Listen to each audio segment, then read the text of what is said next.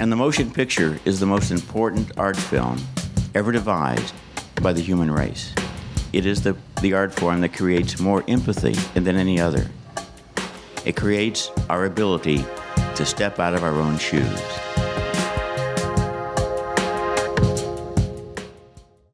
Welcome to the Great Movies Pod, a retrospective film review show, the podcast where we watch and discuss each of the films covered in Roger Ebert's seminal film essay collection, The Great Movies. I'm Jana Gardner. I'm Nick Fulton. And I'm Dylan Quayer. This week, the movie we are going to be discussing is Belle de Jour, a 1967 drama film directed by Bunel and starring Catherine Deneuve, Jean Sorel, and Michael Piccoli, based on the 1928 novel Belle de Jour by Joseph Kessel. The film, according to Wikipedia, is about a young woman who spends her midweek afternoons as a high-class prostitute while her husband is at work, which is quite the one-sentence summary of what this movie is about, if only it were so simple. This is my first time watching this movie. I was pretty familiar with it by reputation, that it was, a French erotic thriller, Dylan's favorite genre of films. So before we get into detail on the movie itself, Dylan, tell us about when you first watched this movie and your prior experience with it. Well, I saw it probably in, I think it was 9th grade. I'm pretty sure it was 9th grade. I wasn't super interested in it, but I only saw it because it was in the Roger Ebert book, and it was also in this 501 movies to see before you die. Sure. Which was another book I had as a kid. I was like, I should watch it, and then I watched it, and I don't think I understood a lot of what was going on. I was just like, they had a as one shouldn't at age 13. Yeah, I was gonna say I understood only half of what was going on as an adult, so I can't even imagine. 15 as a teenager. I did repeat a year and I repeated kindergarten, so I was always on the older end. Still, yeah. Yeah, I don't think I really processed this. I was like, they used the color red, interestingly. Sure. This I would say this movie experience watching it now was very, very different. Okay, that's fair. I'm glad on the preview / finale pod last season I did clarify that erotic thrillers are not my thing, because woof, this was not my thing. This is not your thing.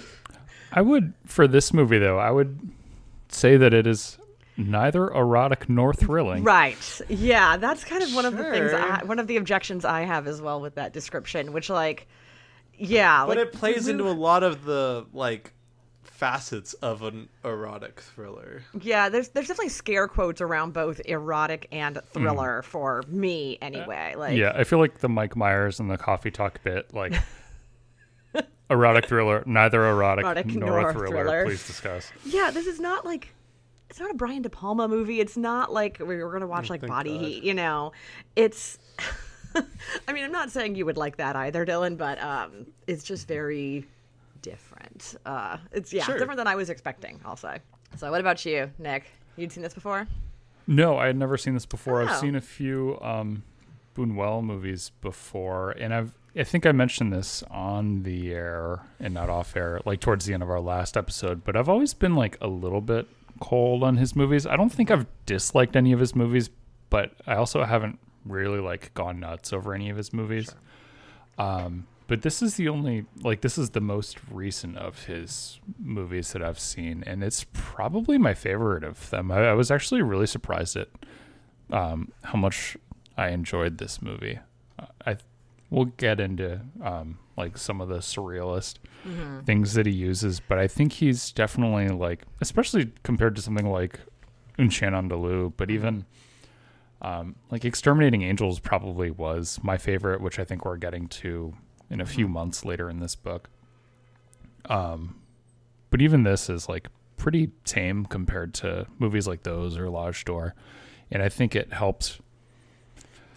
I don't know. It made it a little bit more accessible for me. And in a lot of those other movies, there's not really like a character to latch onto. Whereas in this one, there's definitely a protagonist who's the focus of nearly the entire movie, and it's by a very good actress. So the emotional to this movie, I think, is much easier than some of the other things that I've seen of his. So I dug it. What about you, Jana? Yeah, I actually dug it too. Like I always say, I kind of want to watch it again to get a better sense of what I really think about it. I'm very much the anti Pauline Kael in that way. I just didn't know what to expect. But I think you're right that it's really that lead performance to me that was that really sort of held it together, even though there were moments where I was kind of just literally putting in my notes like, wait, is this happening? What's happening here? And I think part of what appealed to me, and maybe you like this too, is a lot of it felt very Lynchian kind of. Not, obviously pre David Lynch, but yeah, there were some of those vibes, some of these scenes where I'm like, okay, this is disorienting in a way that I enjoy watching, kind of like some of Lynch's work is. And so, I have thoughts, but overall I kind of liked it. So Dylan's ready for a fight? I don't want to fight. You're like, I'm too tired. I can't do it. I mean, I always have strong opinions on things, but I never like the confrontation of having to defend them. I generally rather just kind of keep to myself about that. No, I get the same way, especially when it's something that I don't like. Like if it's something that I really like, it's easier to have the energy to really like fight for it. But like, it's not really fun to sort of just be fighting against something that you didn't like. That's how I felt in the apartment. I was just like, oh, I feel like such a stick in the mud. Yeah, like, I don't want to be this. I don't want to be this guy who the only person who doesn't like this movie that everyone loves. Yeah. At least with on this one, Dylan, it's not exactly like an apartment level sort of beloved holiday movie type classic. I don't know. I kept on I was trying to find some sort of like, not necessarily negative critique, but I was looking for different pieces of writing at least on people's thoughts on the movie, so I could get a better idea of what people really liked about it and what people didn't like about it. And what I found was there was absolutely nothing that people didn't like about it. And there was just only positives that I was running across. I have to imagine there's got to be, and maybe it's just harder to find, but like there's got to be some sort of modern critical takes on this movie, I would think. At least just from the context, and we'll talk about this, but just the fact that this is a movie made by a 67-year-old man. Like telling this story about a 23-year-old right, about a 23-year-old woman, and like I'm surprised genuinely that there's not more out there, at least taking it on from that angle, especially with my reaction. Yeah, that said, of the like women I follow on Letterboxd, all of them seem to either really like it. Like a number of them gave 5 stars. I think the lowest one I saw was 3.5. Me too. And then on Rotten Tomatoes, I was curious. I didn't see a Pauline Kael I couldn't review find on one. this, which is unfortunate. I would have loved to have seen her opinion known her on this. take. Yeah. But the only negative review from the critics' side was by somebody named Steve Rhodes. And his little like 1-sentence synopsis summary that they give for his review is, I found the story unbelievable and very dated, which I guess we can talk about. Or no, actually there was a second one. Oh, okay. There's one by a woman named Rita Kempley for the Washington Post. And her little summary is, the director may have been ahead of his time, but he displays no more compassion for his characters than a psycho killer shows for his victims. Wow. Okay, that's a take. Okay, that's strong. So I might lean on the latter review in the way I'm reacted to this movie. Yeah, like the bit about it being unbelievable, I guess we can talk. I'm not. I unbelievable and dated is a weird critique to me. Yes. Yeah, I don't know what he specifically. I'm not going to read his whole review. You're like, I don't care. Well, because the Rotten Tomatoes, when they linked their stuff, like the links never work. Right. So you have to like go digging, and half the time they're not even accessible. So, I mean, I can guess as to the things that he thinks are unbelievable, which is probably not something that this guy should be. Right. Yeah. Making opining on. Yeah. So a lot of the stuff that I found that was like discussing this movie very positively was like, oh, isn't it so like original to show a innocent, beautiful woman has sexual fantasies, and oh, isn't it so amazing that the brothel isn't this some exotic hidden away place, and it's just a house, or it's an apartment complex, it's at like any suburban house. And I was like, I didn't even fucking think about that when I was watching this movie. That's so boring to be shocked by things like that. Like, this is not the 1930s, people. Yeah, and so I do wonder, because the book, it was based on a book that was written in 1928. So I imagine at the time, like, that must have been legitimately shocking. I'm assuming. I don't know, the book in that age. But even right. by but the even late by 1967 60s, in France, it's just, it plays with obviously a very common just trope, right? It's like, oh, she appears so innocent, but underneath she really has all these, urges and fantasies and, desires. And so who knew? Yeah. Ebert compares this to Eyes Wide Shut in his review. And I actually, before having read that, while watching the movie, I did think of Eyes Wide Shut because the best summary I ever saw about Eyes Wide Shut is, you guys have both seen that, right? Oh, yeah. Mm-hmm. Oh. Yeah, but it was mine. I think I watched Eyes Wide Shut in 10th or 11th grade. So again, I don't think I completely understood. That movie's even harder to understand than this one too. Yeah. Well, so this summary of Eyes Wide Shut just said that's a movie about what happens to a man when he discovers for the first time that his wife has sexual fantasies. Mm-hmm. He just he loses his mind, and he actually loses his mind. Yeah, and goes on I mean, it's kind of it. Like she basically describes a sexual fantasy, and he goes out and loses his mind. Liked the sailor. I must join a sex cult. A natural reaction. Yeah. So conversely, from Severine's husband Pierre's point of view, this is what happens when you don't realize that when you never find out that your wife has sexual fantasies. Here's what happens to you, and what goes on with your marriage. Oh boy, do you pay the price?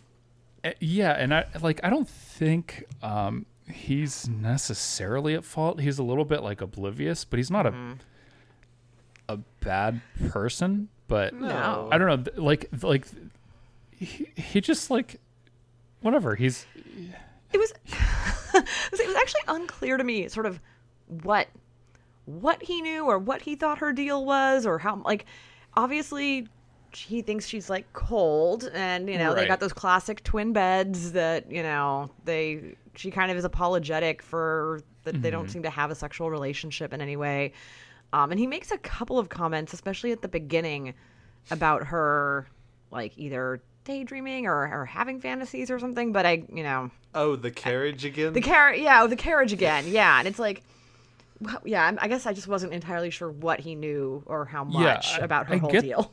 I get the impression that he doesn't know everything. Mm-hmm. Otherwise, he would act much differently towards her. I would hope. Their relationship, I think, is really interesting because she's very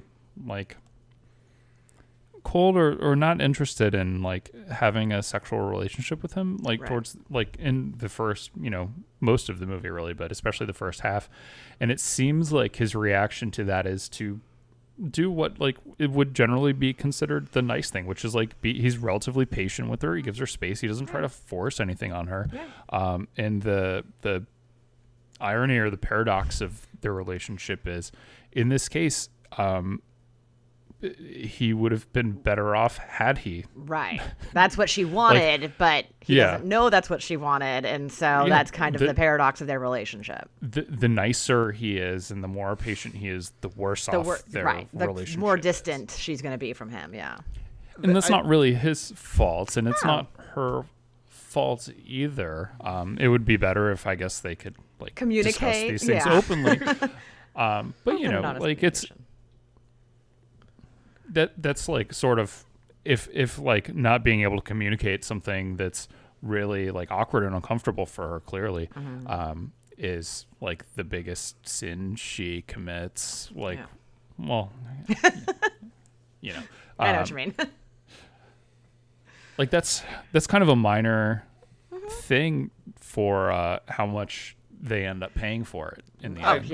Oh definitely, yeah. The I think that it raises the question of what is the moral takeaway of this movie? Like, what is the lesson learned? Really strong feelings on that. The ending is deeply strange in a way that I did not see coming. So I mean, we will get there. But it does raise questions about that. Yeah, I do want to respond to something that Nick said though. I think the biggest problem is Pierre sort of gaslights her whenever she does try to communicate. Like she's obviously brought up the carriage, and whether or not how much he knows about her carriage fantasy, he's just like, oh, it's just your fantasy. I'll kiss you on your forehead and stuff. But like also it comes in small moments, like when they see the creepy dude in the ski lodge at the very beginning. And he's like, oh, well, they've already seen us. We must go talk to them. And she's like, no, he makes me feel really uncomfortable. And he's like, oh, don't worry.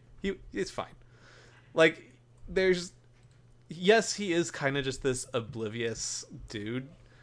But he's like actively putting away anything she sort of thinks or feels in small moments.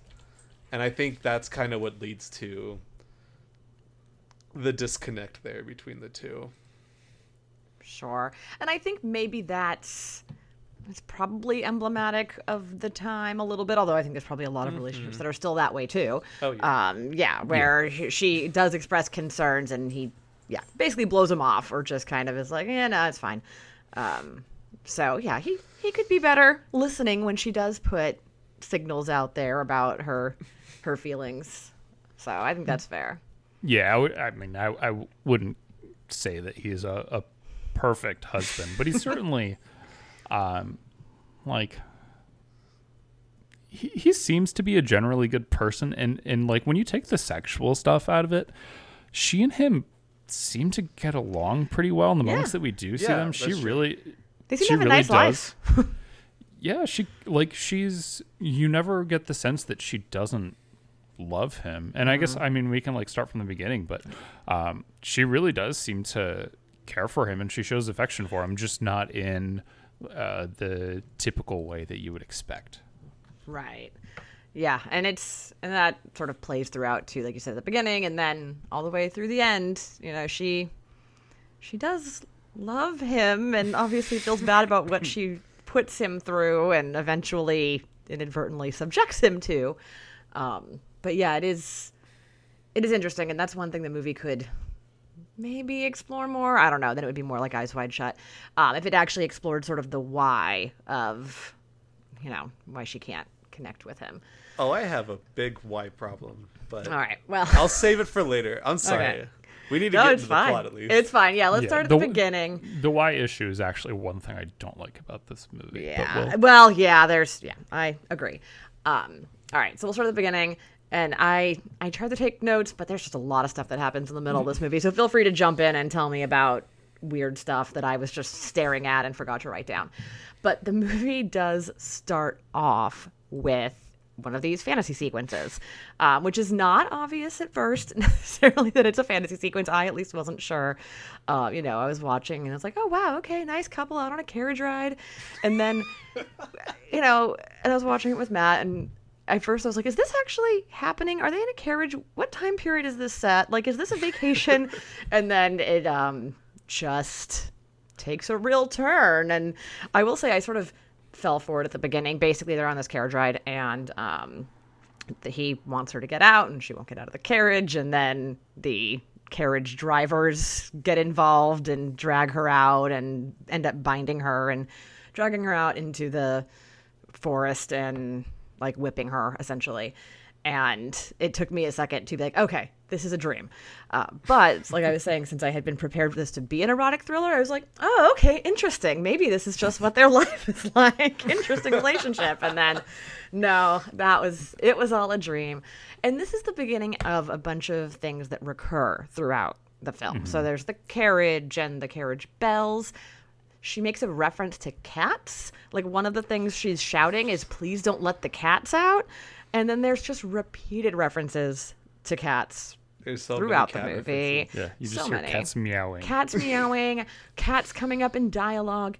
And Roger mentions in his essay that this is one of the things that doesn't really get explained, that it just sort of comes throughout. I feel like I'm going to be referencing his essay a lot more than normal just because he has a lot of interesting things to say on this one. But yeah, and so she has this fantasy, and then basically we see their lives. They're sort of sad twin beds. He acknowledges the fantasy, like we said. And then the next thing is they're on this vacation they're with the one friend, and they encounter, is it Husan? Husan is the older gentleman that they end up having lunch with. Played by Michel Piccoli, who just died really a couple of weeks ago. Yeah. He was in he's been in a bunch of like popular French films. He was in Contempt. He was in Young Girls of Rushfort. And in that movie, so that was like the thing that I'd seen him in most recently. He's very like cute and sweet in that movie. And then seeing him in this, I was like, whoa. I liked him. Like, I liked his performance in this movie. I think he does a good job of being kind of menacing, and then at the same time you can't really get a read on him on just how menacing he is, if he's just creepy or if he's actually sort of up to no good. I found it Holy Motors. Maybe. Oh, I wouldn't remember him from Holy Motors because he would be like 50 years older than, he than would the be last time quite I'd old seen by him. then, yeah. This is a quote like right after he passed away from Glenn Kenny, who's like a RogerEbert.com writer, and he writes for New York Times too.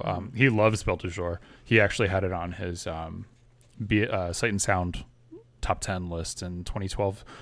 He said he epitomized the bourgeois homme moyen sensual, which I looked up. The term is a term for like, he's basically calling him like a basic dude. Okay, all right, sure, fair enough. He said he epitomized that through Bunel's sardonic refraction, only a small portion of his magnificent contribution to cinema. So I thought that was a nice little quote. Yeah, I like his energy in this movie, and at that initial sequence where they're having lunch, just that line he walks, I think, where he's charismatic, but you can tell why he makes her uncomfortable. Why Severine, our main character, does not like to be around him. But they have this conversation, and this is... I can't remember if it's before or after the lunch. Is it after the lunch when they're talking about the female friend? Like they have a third friend basically who is turning tricks, as the other woman describes it, saying that she, is she's one of them basically.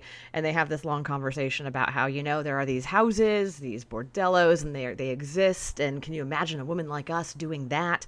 I particularly enjoyed they're having this conversation in the back of a taxi. The cab driver's like, I know about it. I can tell you all about bordellos. He's so thrilled to be able to join this conversation. I laughed at that. I thought that was really funny. I like that touch a lot though, just from like a class point of view. Sure. And when they're eating dinner, the woman actually says of Husan that she says his main illnesses are being rich and idle. And that's also true for Severine. Like, she's very like what does she do other than like this second life of being a prostitute? Like, she doesn't really have a lot to do, it seems. Right. I mean, this was that's like a big theme of so much mid-century, especially, books and movies. The bored housewife, got the rich doctor husband. She's 23 years old, and her entire life ahead of her is just being this doctor's wife, and she doesn't appear to have any independent anything. And it's very like Bunel too. Like it's like he loved to do stuff about class, or at least in the things I've seen. But it's funny that the two women in the cab seem to be like, oh my God, could you believe this? Like, is that a thing? And the cabbie's just like, oh, it's a thing. Right. Yeah. It's a large part of my job is driving people to these places. Well, that's what made me laugh, because at first when he's like, it's a thing, I was like, is he really just going to tell them about all the bordellos like he frequents? But then it kind of comes back around. It's like, oh no, that's part of my job. I'm just constantly driving, people to and from these locations. And I think that's a good point, that it's a good example of how their life is just completely sheltered from things that are actually happening, to the other people in the city. And so after that, they return home. Oh, and this is, so Husan continues to be creepy. He sends her some really ugly roses. Like, it's just truly bizarre. Well, it's like these like weird spindly like bouquet of roses that she is just disgusted by, and wants nothing to do with, and is just feeling very uncomfortable that he's displaying all this interest in her. And they do run into each other, though, not that long after that, at the tennis courts, and it is France, so obviously they're playing on clay tennis courts. Great looking tennis outfits. I have a lot of notes about all of the outfits in this movie, by the way.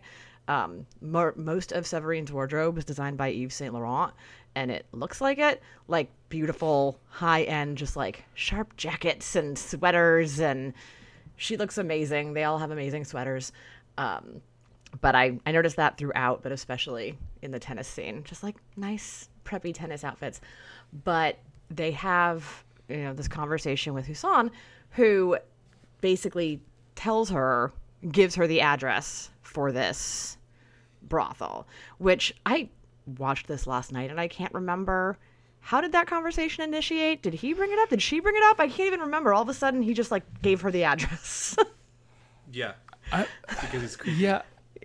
Yeah, it's not very natural. It's not the type of thing that I would bring up in conversation, right? At all, but and so this is honestly, kind of, it felt so forced expository to me. Yeah, like, I was I think that's what my who issue did was the too. reread on this script and gave it a good check mark and said, yeah. Well, and so what's interesting, I think, is that when I was watching it, and I'm gonna jump ahead a little bit because this is part of my confusion, but when I was watching it, I was like, oh, okay, like he knows what she's all about, and he knows she wants to go there, and he's gonna send her there. But then later on, he seems shocked and confused to find her there. So I'm like, well, then why did you tell her about it in the first place? If now that you are and not just shocked, like, tell her about it casually, but like give her the address. Give her the address. Not just flirtatiously mentioning it. Right. It's one thing if he just was being a creeper and like, hey, there's a place, but to basically give her directions. And then, so yeah, I had assumed it's because he knew, or suspected what her deal was, but that didn't seem to be the case. So I'd made the same assumption, thinking that he was like, he kind of had a sense, because he seems to be like skeezier than Pierre. Yes, definitely. So maybe he's trying to push her in this direction, but he seems to be more interested, like throughout the course of the movie, in her, like her Severine. Like if we think about her as like almost two different people or personas, there's like the Severine persona, who's like this, upper middle class, very like prim and proper, hair up and everything. And then Belle de Jour is like the, her id. He seems to, like, I was under the impression that he's trying to drive Severine to be Belle de Jour. But when he finds her, he seems to be upset and wanted her to have stayed the prim and proper person. Right. So is it just poor writing, or is there something about like how it's also irony with what he wants, where he thinks he wants her to be this person until he actually sees it and dislikes it. But I mean, like, maybe but then why would he be shocked? I think that's kind of yeah. I think that's a generous reading, and I don't buy that I reading. know. Yeah. I want to look at it that way, but I think, like you said, I think to Dylan's point, it'd be one thing if he wasn't surprised, but he sort of acknowledged, oh, this is not like I thought it would be. Yeah. But no, he's just like, I can't believe this is happening. It's like, oh. Yeah, I'm just playing devil's advocate Sure, because I don't buy that reading, and I think it is just kind of sloppy storytelling in this bit to have him. Also, because there's a million other ways she could have found out about they were talking place. about a friend. They were talking about a friend. Right, she could have bumped into her on the street and seen where she was, or watched her go in, or Mm-hmm. Yeah, no, I totally agree with you guys that that little bit. And granted, like, in the scheme of things, who cares? Like, it's a dumb little thing, right? But it is a little bit. Yeah, sloppy. but it sets the whole fucking movie up. It does, yeah. And and then it kind of reveals to the oh my god, the climax of the movie. Right. Yeah. So, well, yeah. It didn't bother me. Honestly, I think they were trying to do that. Like, I think that's the reading they were going for. Mm-hmm. And because they made a sucky movie, it came out really bad. I guess, and the only other reason why I'm kind of willing to go with the devil's advocate position is I think they didn't pull it off, but it has to be what they were going for, right? Yeah, like, yeah. It's a well-made movie. He's like, it's like with competent people, it can't have been just that intentionally nonsense. Yeah, it does look good. So autumnal. From the sets to the costumes. Beautiful. Yeah, I actually, like, one of my complaints about the other, and I don't know if it's just like him diving into color, because every other Bunel I've seen has been black and white, but this is by far his best looking movie that I've seen. Mm-hmm. Yeah. Like, not even close. He's very careful about where he puts red in the movie and when he puts red in the movie, which I think it would be very interesting to do an entire like analysis about like when the red pops up. Mm-hmm. Just like when the train whistle happens in Apu, I could get all sure. But I can't honestly though say the cinematography itself was, I don't know. I didn't like the shots they picked out in some scenes. And I wish I'd taken more notes on that, but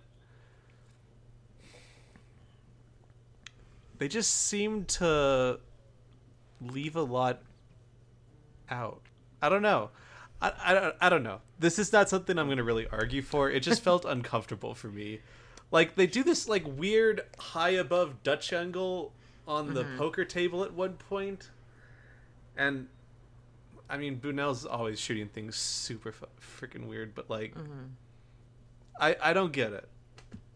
That just might be me. It didn't gel with me. But I will say they used color and a lot of the visual aspects very well. Yeah, the set design, the art decor. I think, like, speaking of the scenes in the brothel, the costumes were good. The hair, like, the basic stuff. Like, it looked good. I think there were some things about the way that the apartment brothel was shot that I might have liked a little bit. Like, I don't know what I wanted it to be different. I'm not doing a good job of articulating I that. can't describe why this is either wrong feeling to me or the way I felt this way. But it felt like, on sitcom sets where they have to shoot it at really weird angle because they're all using it's it felt like a multi-camera set. Sure. Like the angles, we were just getting the rooms kind of from like one it side, like the way you only see profiles, and if it's like shooting from above, it's like, I don't know.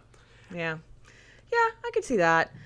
But it's so speaking of, it's right after she gets this address, is when she decides to go investigate the brothel, and she dresses in this, head to toe black, dark sunglasses.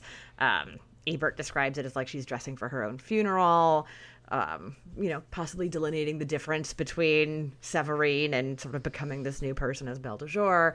And I think when she's at the tennis club, isn't she in all white? Like it's a very like stark. It's a very visual stark. contrast. Yes, all They do that with her a lot with sort of all white. One of my favorite shots in this movie is actually when she walks into the apartment and it's just focusing on her shoes as she walks up, and she walks up the steps, turns away for a second, and then turns back and keeps walking up the steps. But you never actually see, or maybe you see her like as she's walking up, but the focus is not on her face; it's just on her body language. I like that shot a lot. That's actually the disc menu thing that loops over and over again on Criterion. Oh, that's cool. I did see when I was reading through the absolutely terrible IMDb trivia section for this movie, which take a gander at that if you just want to like be worried about people on the internet. And you would know, Nick, better than I would since I haven't seen any others. But does Bunel have a foot thing? Like, does he have a Tarantino style foot thing? Because that's kind of what IMDb trivia was alleging. But other than the one shot with the shoes, nothing stuck out to me. I saw people mentioning that, like, just in looking stuff up from this movie, but maybe I'm just used to the Tarantino. I was going to say. Extent of it. If it's so much more subtle, it's not Tarantino, it doesn't even stick out anymore. Yeah, not that I can think of, but, I haven't seen a lot of his, some of his most famous movies, I haven't seen it all, so maybe I just haven't gotten his foot heavy ones, or maybe I just don't remember those bits. There is something in here. It says her famous shoes were designed by Roger Vivier, so credit to shoe designer. Good for her. It's also right around this time when she goes to the brothel for the first time, and I'm just going to bring it up now because we have to bring it up eventually, that she starts having these flashbacks, these memories of Dylan is erasing his hand. He would like to speak on this. You can take it first, but she seems to be having these memories of apparently being molested or abused when she was a young girl, and they are juxtaposed in such a way where the film seems to be heavily implying that this is why she is the way she is. And they how revisit the fuck are people okay with that in nowadays? Like, yeah, I was so uncomfortable with the way that was portrayed. Yeah. And they revisit it too with the young girl who is in this movie. Yeah. Where there's a couple of scenes where you have to sort of stop and be like, wait, is this another memory? Oh no, this is a different girl. And it's awkward. I mean, I'm not saying like people that were sexually abused won't have like exaggerated sexual fantasies. Like that could definitely happen. Like, but the movie's implication that it's because of that, or not exploring like how she's had to deal with that sort of trauma herself, is so disgusting that I have no other words. Like, it was horrifying. The whole movie lost me with that. And especially because, like, then the other flashback she saw was, like, she's at she's at mass. Oh, and yeah. the priest is giving her the body That was like of Christ. first communion, yeah. Yeah, Mm-hmm. and she doesn't want to eat it. She's like, oh, she can't accept the purity.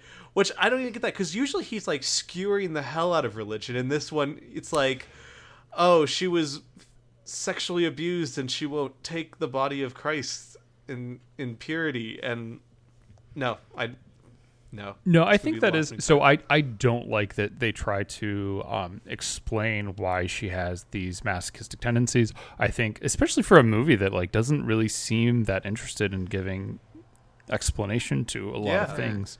It doesn't need to be there. It's extremely unnecessary. It doesn't need to be there, and maybe this was like, I don't know how.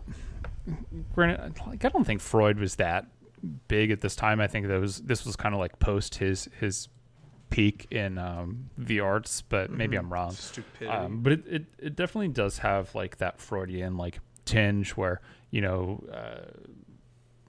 repressed memories and this and that, and it like the things that happen to you as a young person end up snowballing into different things when you're older. But like it doesn't need to be there. Mm-hmm. I mean, I don't even have a 2. It just doesn't need to be there. That's the same way I felt. It's gross. Yeah. And a sentence. Yeah. Yeah. So, if we do have to accept that scene is there, though, I actually do like the second part, the second flashback.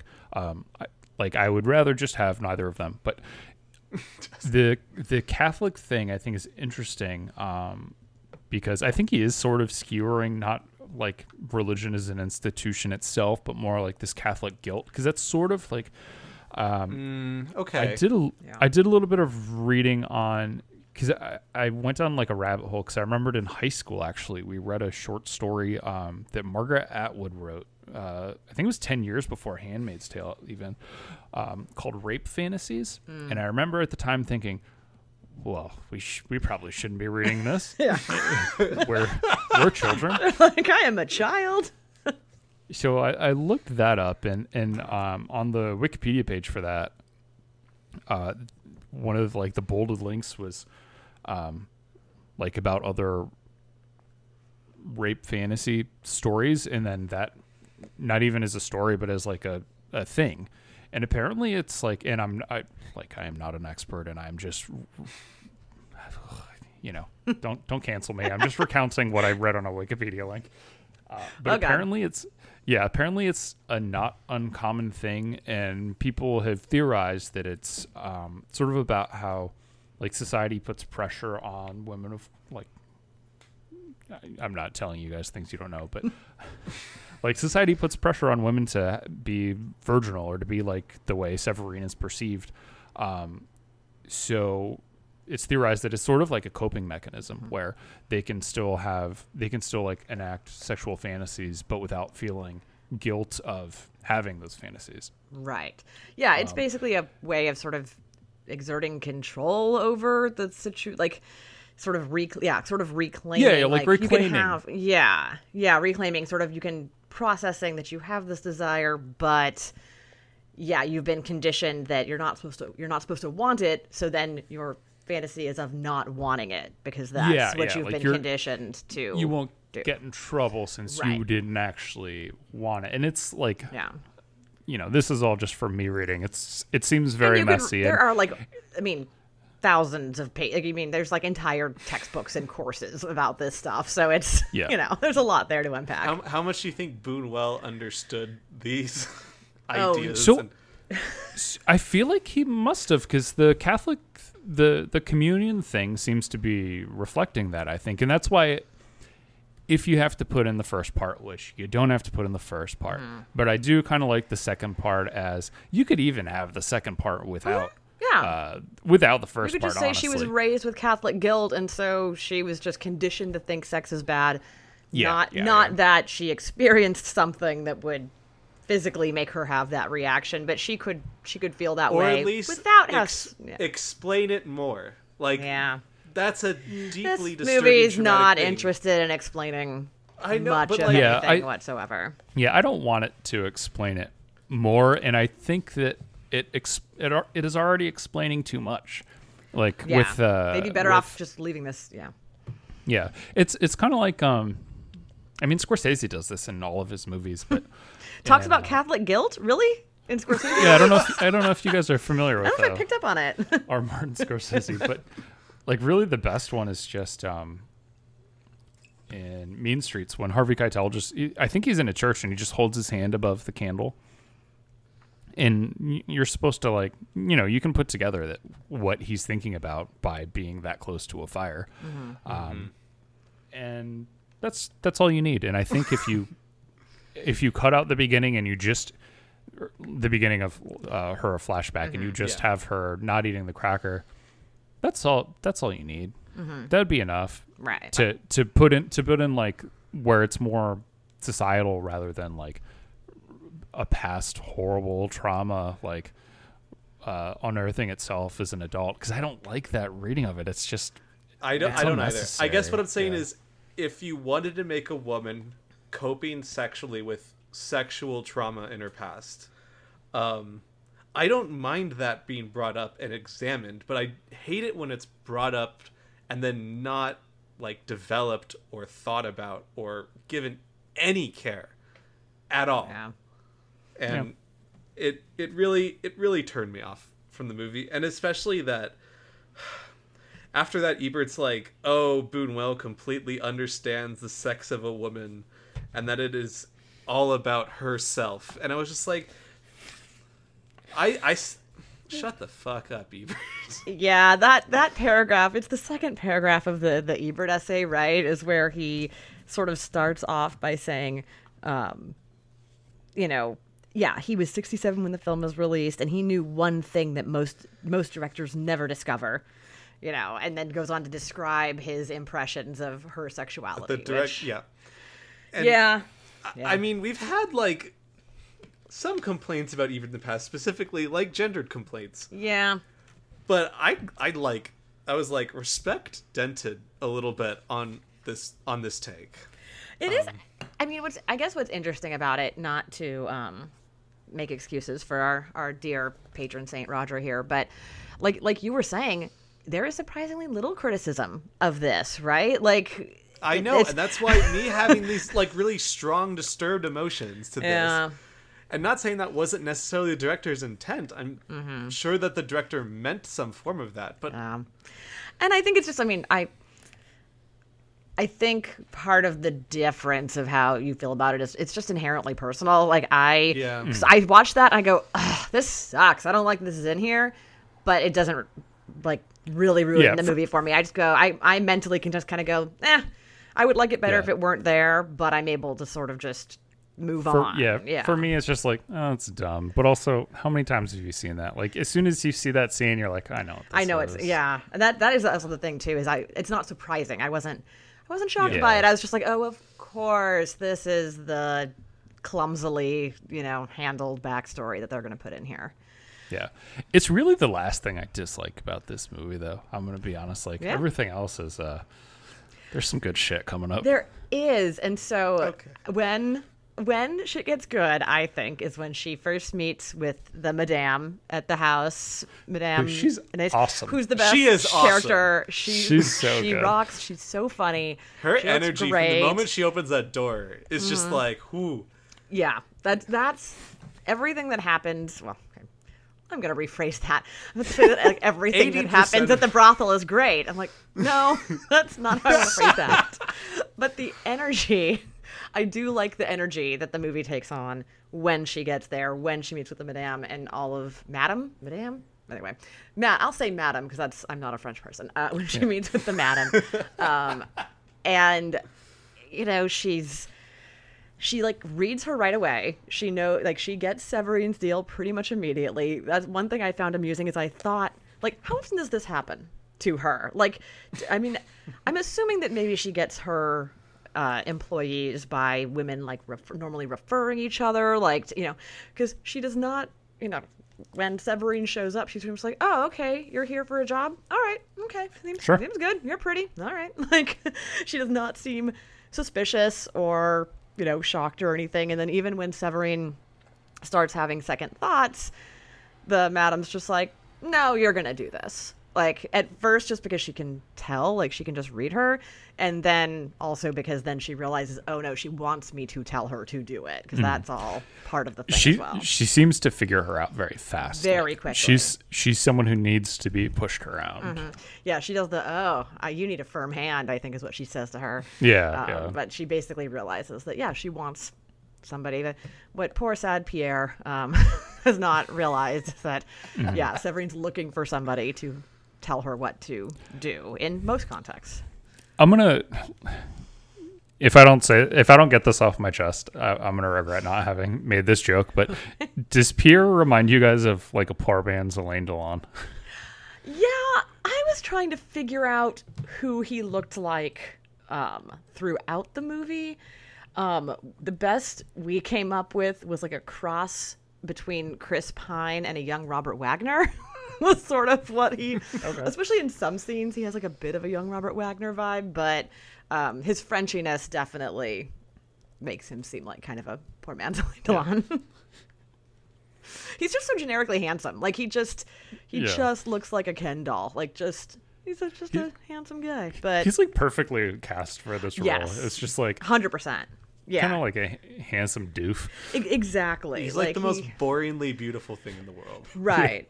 Exactly. Like, he's very attractive, but so boring. Like, he doesn't... Yeah. Which is not fair, but, ultimately, at first he's kind of contrasted with Husson, who is older and not as traditionally handsome, but I think kind of charismatic.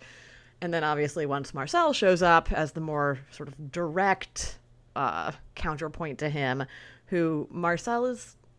I'll say he's handsome. I mean, he's got the teeth situation going on, but he's definitely more handsome in a dangerous way as opposed to Pierre's handsome in a boring way. So I do think those parts are pretty well cast. Yeah. So yeah, basically once she is in the brothel, there becomes just a series of I want to say incidents is not the word I'm looking for here, but different clients come through. Different clients come through, different situations unfold. The madam convinces her to stay. At one point makes a drink that I was like, what on earth is she doing? And then it turns out they were cherries soaked in brandy. And I was just like, okay, this weird French attitude, but she introduces her to the other women who are also there during the daytime, and this is when she first is starting off, Severine establishes that she can only be there in the afternoons. She's going to be there from 2 to 5 and then has to be home presumably for her husband in the evenings, and that's when Madame christens her Belle de Jour as opposed to, like, I can't pronounce the, like, Belle de Nuit, the Lady of the Night. She's Lady of the Afternoon. And there's 2 other women that are there with her who I also think are kind of fun. The one woman with, like, the crazy red hair and the other one with, like, the short dark hair. And they kind of show her the ropes a little bit. They kind of just seem like they're hanging out. We see scenes of them, like, playing board games and smoking and just sort of chilling, like, in between clients. Like, they seem pretty chill. The one with the red hair actually has, like, a really sad story about how she has to do this because she has a fiance who is, like, injured, like, in a work accident or something, and so he can't work, and so this is what she does to support them, and her fiance knows it. And so it's interesting to get the contrast between sort of your more traditional, like, well, this is how I support, my sort of sad family, versus whatever Severine is getting up to, and kind of explains. She's supporting her own emotional she things she that is she has been hiding. Yes, she is expressing herself. The first client that we meet is this sort of jolly, round man, who they say he's like a candy, entrepreneur or something. He's like he has like a candy factory. I will say I like Willy Wonka. Very Willy Wonka. At one point, he actually has one of those, like, snake in a can things, and I laughed at it, and I felt so bad. I was like, God damn it, movie. I was like, they got me. But he's, hanging out with all the ladies, and then starts to have this is the first encounter for Severine, and, she resists and doesn't want to do it, and this is sort of when the madam realizes that she needs to just force the issue, for lack of better language there, and sort of makes it clear to her that no, you don't get to pick your clients. That's not the deal. You're not here to meet men, like, you are being paid. And so we see a series of other people come through. There's the one guy who's a doctor who comes in, I think is the next client. That was strange. He was very particular. So my notes in there say this role play is very specific. How on earth was she supposed to know? He's so mad that she doesn't know what she's supposed to do, but it's obviously so scripted and specific. When the other girl comes in, it's like someone could have given her a heads up. How was she supposed to know that was her part in this thing? I just felt like, shitty writing beats are bad. No, I love that scene. That scene it's a good scene, but again, you like doctor representation. Why did they explain it if they want the client to be happy? Why was she the one thrown in with such a specific thing?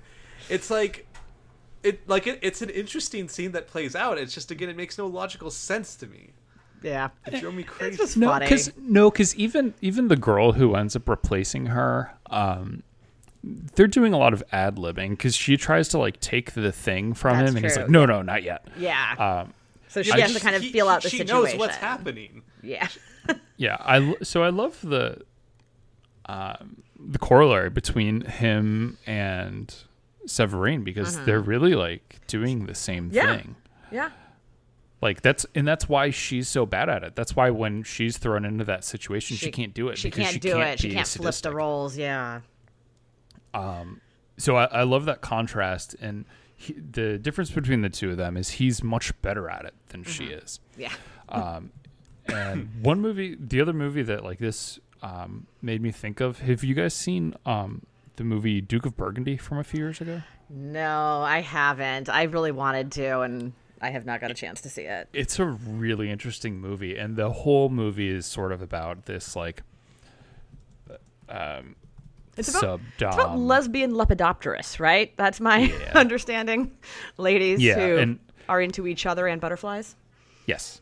Got it. And the main relationship between the two is there's like the dominant and the submissive. But you learn throughout the movie that the submissive is actually the dominant and that she's forcing the other person to be dominant on her. Interesting. Okay, gotcha. And that reminded me so much of just this dude's like whole thing. Right. Like even though he's that makes playing sense. even though he's playing the submissive character, He's in control. He's still wanting to be in control. Yeah. And Ebert says something in his review about how she's always in control with Marcel, and I don't really see that. Like I don't really buy that I was reading of super annoyed with that line. I know. too. I know Dylan's annoyed about this, and I do agree. I think Roger's take specifically on the Marcel relationship. Yeah. I was like, that's just not I my need to read save that at for when all. Marcel comes. Yeah, on. we'll get to him not too far off. But yeah, it's. Yeah, I but think that is Severine's problem is that she. But then following, like when Severine basically gets kicked out of the room, which is hilarious when the It guy's is just funny. like, no. Nope. Next. Move on.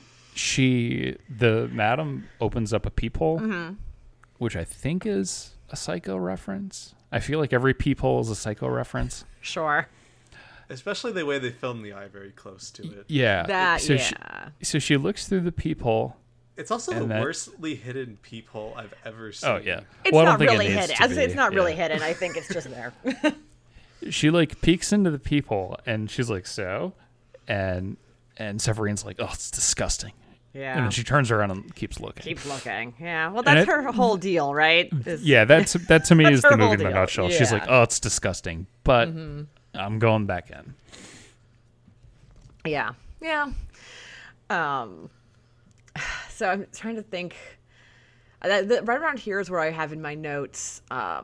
We mentioned it briefly earlier, but we start seeing I guess is the madam's sister and niece who are also running around the bordello. As she I thought it describes was a maid. I thought it but was a maid, she calls her too. godmother. Okay, all right. So that's what I wasn't sure about because the woman was definitely like acting like a maid, and then I was like, but is that her niece?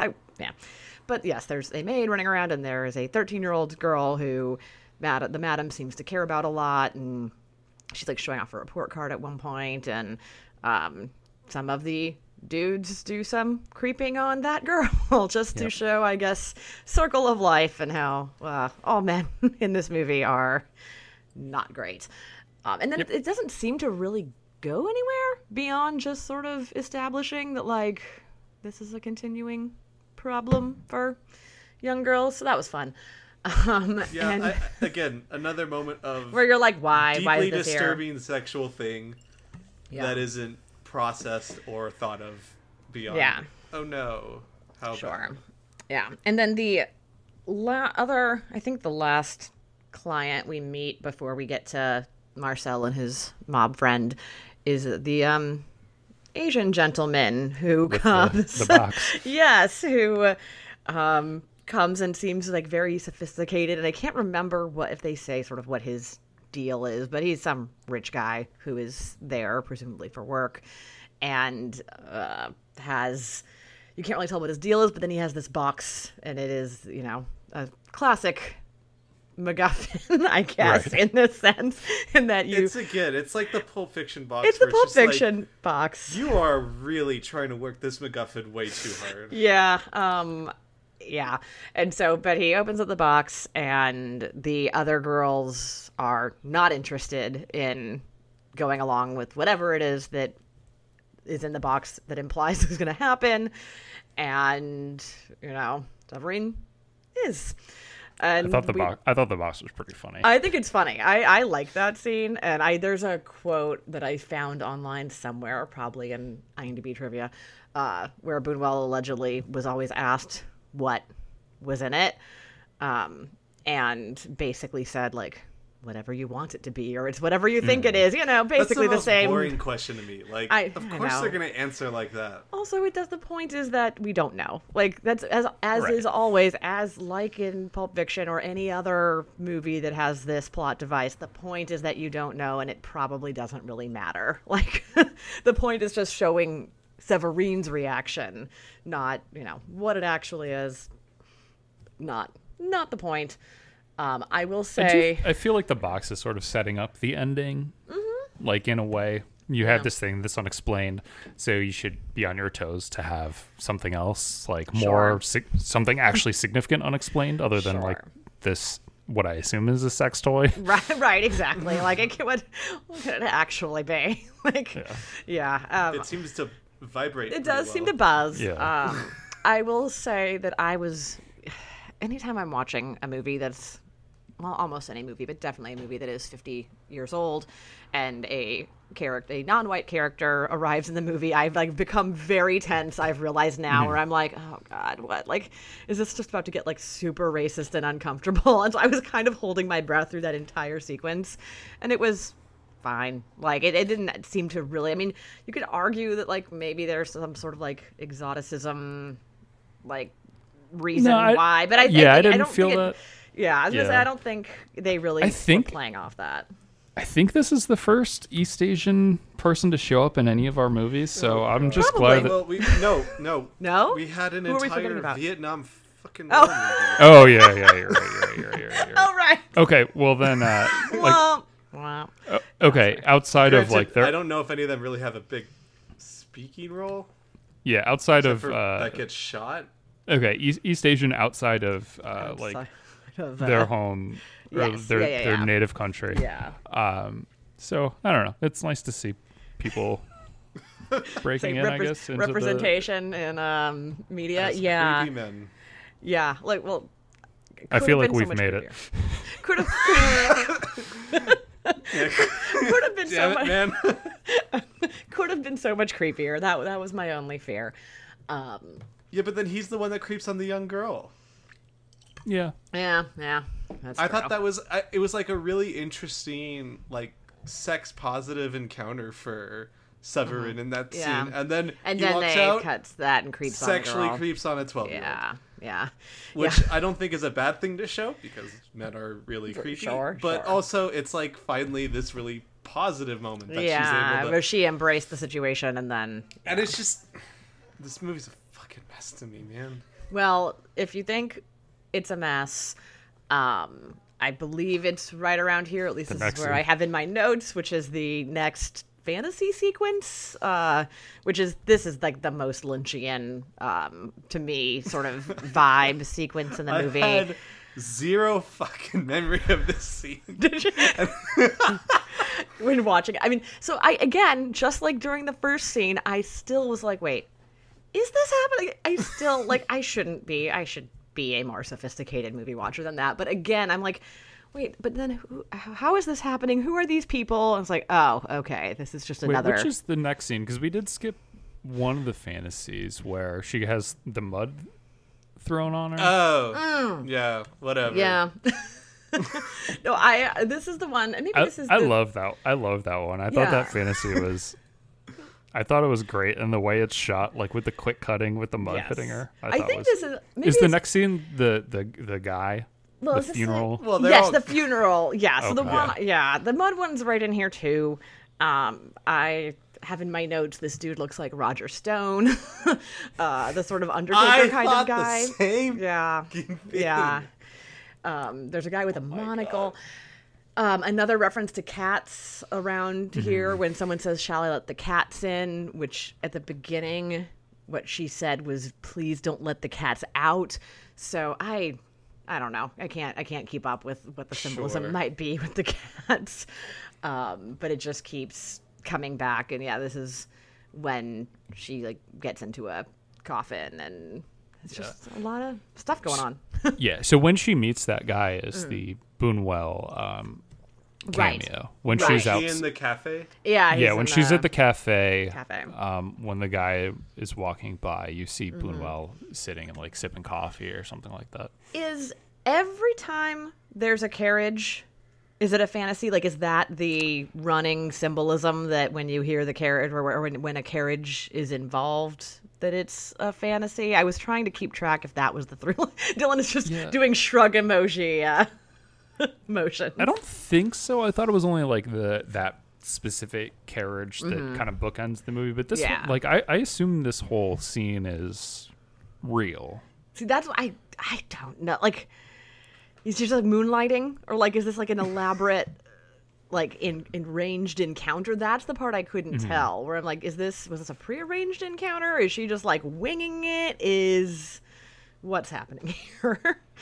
Yeah, I read it to be real, but I think it was in the audio commentary that apparently there's like debate as to whether or not that's all part of her fantasy, because he says something like, "Do you come here often?" She's like, "Oh, I come here every day." Right. And it's like, well, she doesn't come there every day. So is that part of her fantasy, or is she just lying? I just took it to be that she was lying. Okay. Well, good. I'm glad that it is ambiguous, maybe on purpose, because that was the one part to me where I'm like, okay, I can't exactly tell what's happening, but I buy that that's intentional, I guess is what I'm saying. That you sort of start losing, especially in like the final act of the movie.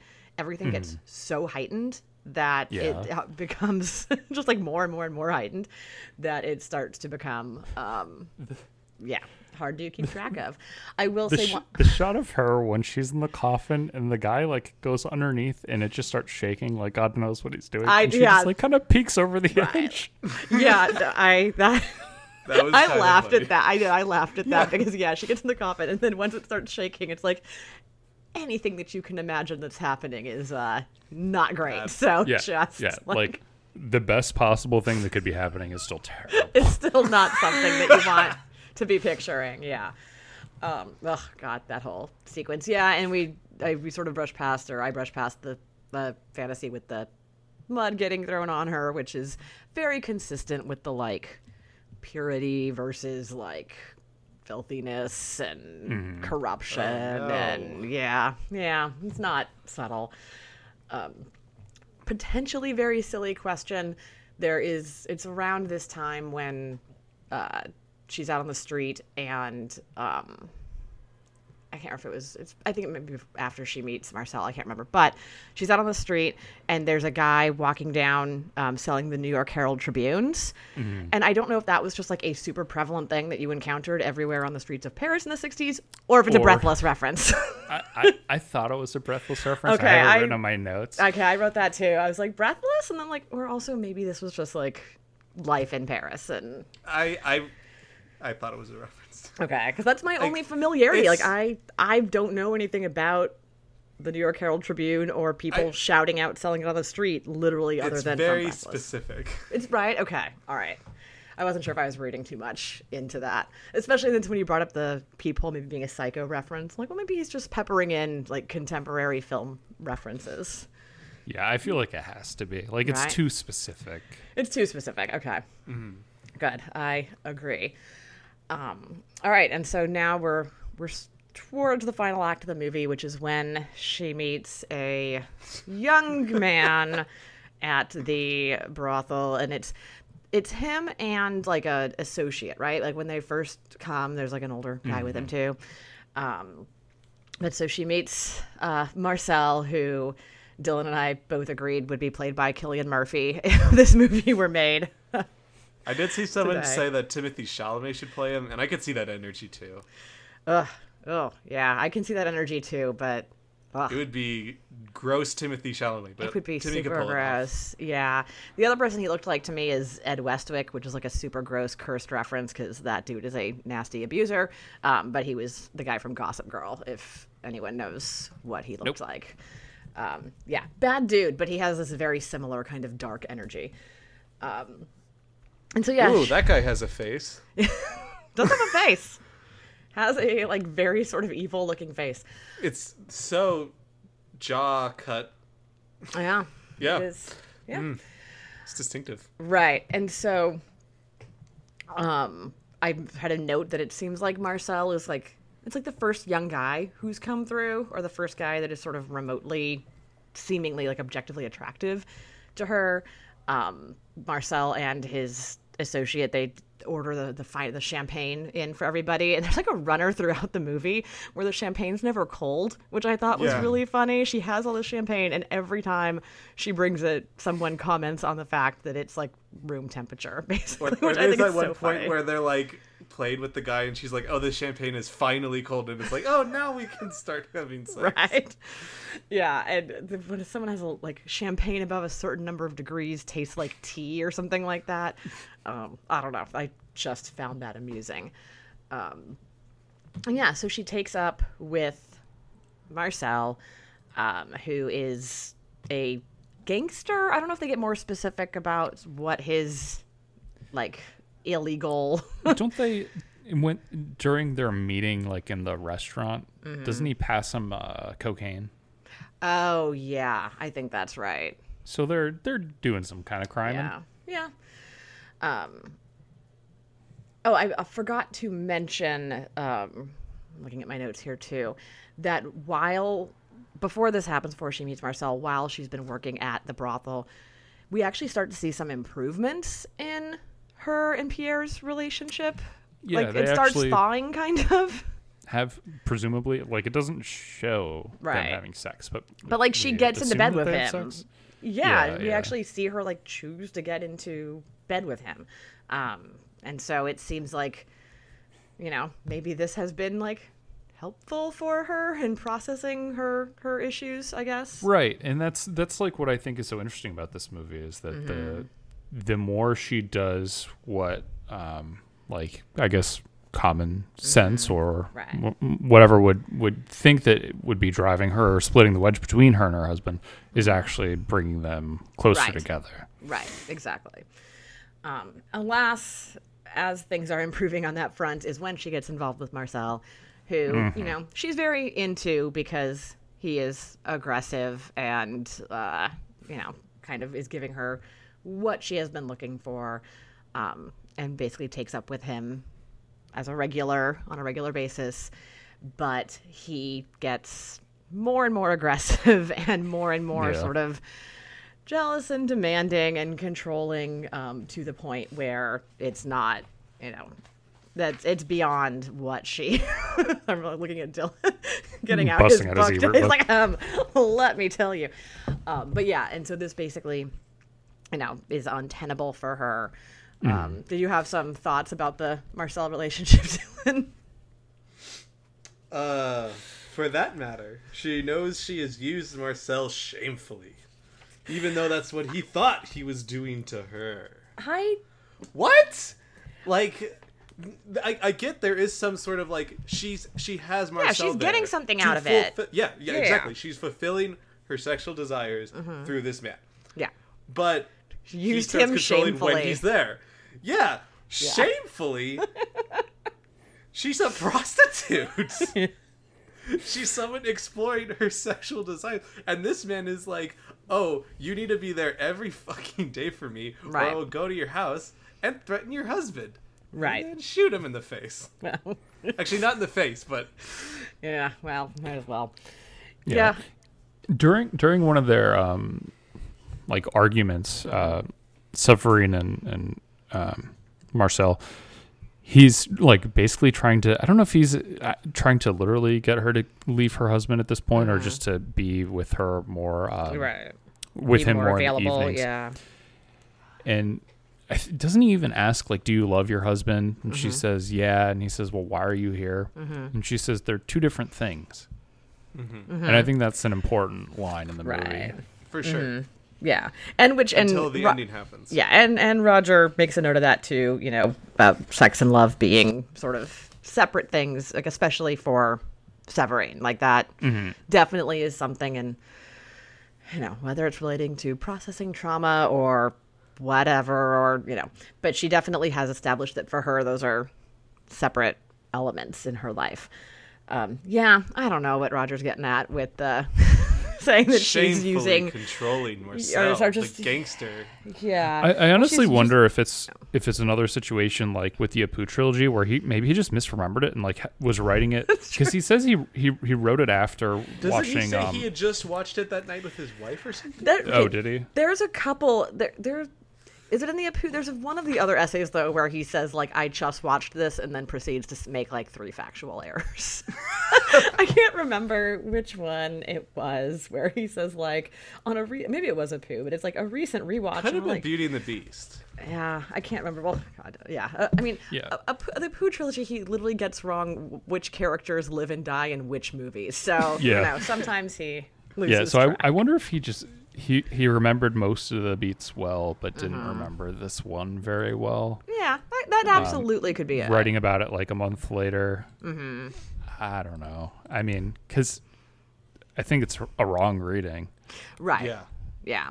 I just want to give him more credit. I know. Because I think that's I think that's kind of a wild reading, to be honest. Like, it's so off base that I think... he might just be misremembering. I think maybe... he just misremembered, and that would make more sense than him being like that than not having that opinion. Fair enough. Did anyone want to finish off that paragraph with the last comment? I'll finish reading it. The last sentence on that paragraph that Roger says in after. The woods of Woody Allen, which contain as much despair as defiance. The heart wants what the heart wants. Woody Allen, despair and defiance, the heart wants what the heart wants. Yeah, that's his immediate follow-up. I can't even describe how big Nick's cringe is right now. It's like a full body cringe. Yeah. I just don't want to. We're gonna have to talk about Woody Allen later in this book. Yeah. Well, I only want to do it. I only want to do it once. I know. It's fair. The only thing I'll add, and then we can move on, is that we were talking about this pre-podcast and did a little bit of digging just to see if there was any sort of maybe exculpatory context for that statement, and the answer is no. He is literally talking about when he married his young adopted daughter. So, you know. Yeah, I looked. I was like, maybe the second part of that quote is, and what the heart wants is Annie Hall, my age-appropriate consenting girlfriend. Right. No, sad. But all right, yeah, we can save the Woody discussion for another time. But just the juxtaposition is just, you're reading that paragraph and you're already like, Roger, no, what a weird take, and then you're like, oh no, God, don't use Woody Allen to justify this opinion. It's bad. I literally wrote, oh no. Yeah, oh no. All right, so trying to remember. We're just about at the end here. I will say. I think we're at like Husan. Right. Say before she leaves the brothel, Husan shows up finally, which was kind of like Chekhov's like prostitute client, because Chekhov's John. Yeah, he's the one who told her about this place, and so obviously he had been there, and as we discussed at the beginning, he shows up and is just very upset and disappointed, and shocked to find her there. Can't believe she's doing this, and basically says he's going to tell Pierre, right? That like, I have to tell your husband about this. He talks about his principles. It's like, dude, I know. Do you know where you are right now? You're not at a grocery store. Right. And that's kind of like we were saying. This part bummed me out a little because I thought he was just kind of a funny, if kind of skeezy character at the beginning, and I thought him telling her about the brothel was like a wink wink, like, I see how you really are. But then this final, like him showing up at the end, kind of undermines a lot of that, because one, seems to have not expected her to be there, and then two, gets very much on his high horse about like his principles and doing the right thing, and it's like well, I think it's supposed to be showing like that hypocrisy absolutely. of the rich and idle who he will go to this place and apparently was a very popular. Like they're so happy he's back. He's there. been gone for a while, and they're all happy. It's been months, I think they say. Yeah, and he's like he frequents it and spends time there and enjoys it, but he looks down on the people who work there, and you just can't have it both ways, guy. Yep, that is true. So.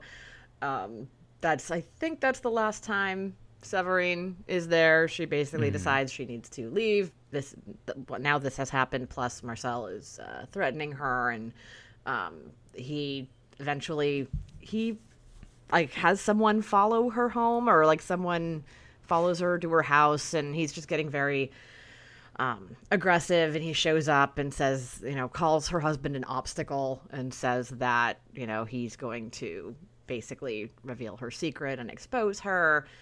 And he does wait for her husband to come home, and like horrifying violence ensues, which I don't know what I was expecting. Like obviously this dude was dangerous and violent. But yeah, Marcel shoots him, takes off running, and then gets shot dead, and he's taken out. It did strike me as like, he says, here's the obstacle, and then leaves. I do like that he calls her Severine when he leaves. Like, he's been trying to get her name, and finally, like, he got her name, and it's kind of like Belle de Jour and Severine kind of blurring. Exactly. It's just kind of like what she was afraid of. She was trying to keep these lives so separate, and now it's all coming crashing down together. Yeah. So he's like, this is my obstacle. I assumed it would take longer than presumably... Right. What, 15 minutes or so? Right. Yeah, it really... In real life time, not movie time. It's just like immediately. Like literally, yeah, exactly. Like literally, okay, I'm going to take care of this. Yeah. Yeah, I do think I can imagine a version of this movie, because the movie's not that long. I think it's like an hour 40. I can imagine a version of this movie that's about 20 minutes longer, and the whole final sort of like Marcel sequence drags out longer, where she's trying to avoid him, or she's trying to keep Pierre safe, and what are they going to do? But no, none of that. He basically just says, I'm going to take care of it, and he takes care of it. Ends up dead for his trouble, and poor sad Pierre, who meets like this absolutely horrifying fate, where he survives, is in a coma, and does recover. But when we see him at the end at home with Severine, is paralyzed and blind. Like, it's not exactly like sort of locked in syndrome, but like he is just, it's not much of a life for poor Pierre. It seems close though, because he's also presumably aphasic. Like, I don't think he doesn't talk at all. Right. Yeah. He can't really do a lot. Right. And Severine, says she's going to take care of him, and she does seem devoted, like that she has brought him home and is going to care for him, whatever that is going to entail. But then the film ends on this really like sad fantasy sequence now, where this final fantasy, where the ultimate fantasy she has at the end of the movie is Pierre's fine, and he stands up and he's happy, and asks her what she's thinking about, and she says, about you, Pierre. And it's, this beautiful life they could have had, but did not have the chance. And then that's it for Severine and Pierre. And Dylan is not feeling it. In the book, apparently, she confesses to Pierre, and then he never, like, I don't know, like, to what degree he's injured in the book, but apparently he just never speaks to her again. Oh wow, okay, that would be an interesting ending.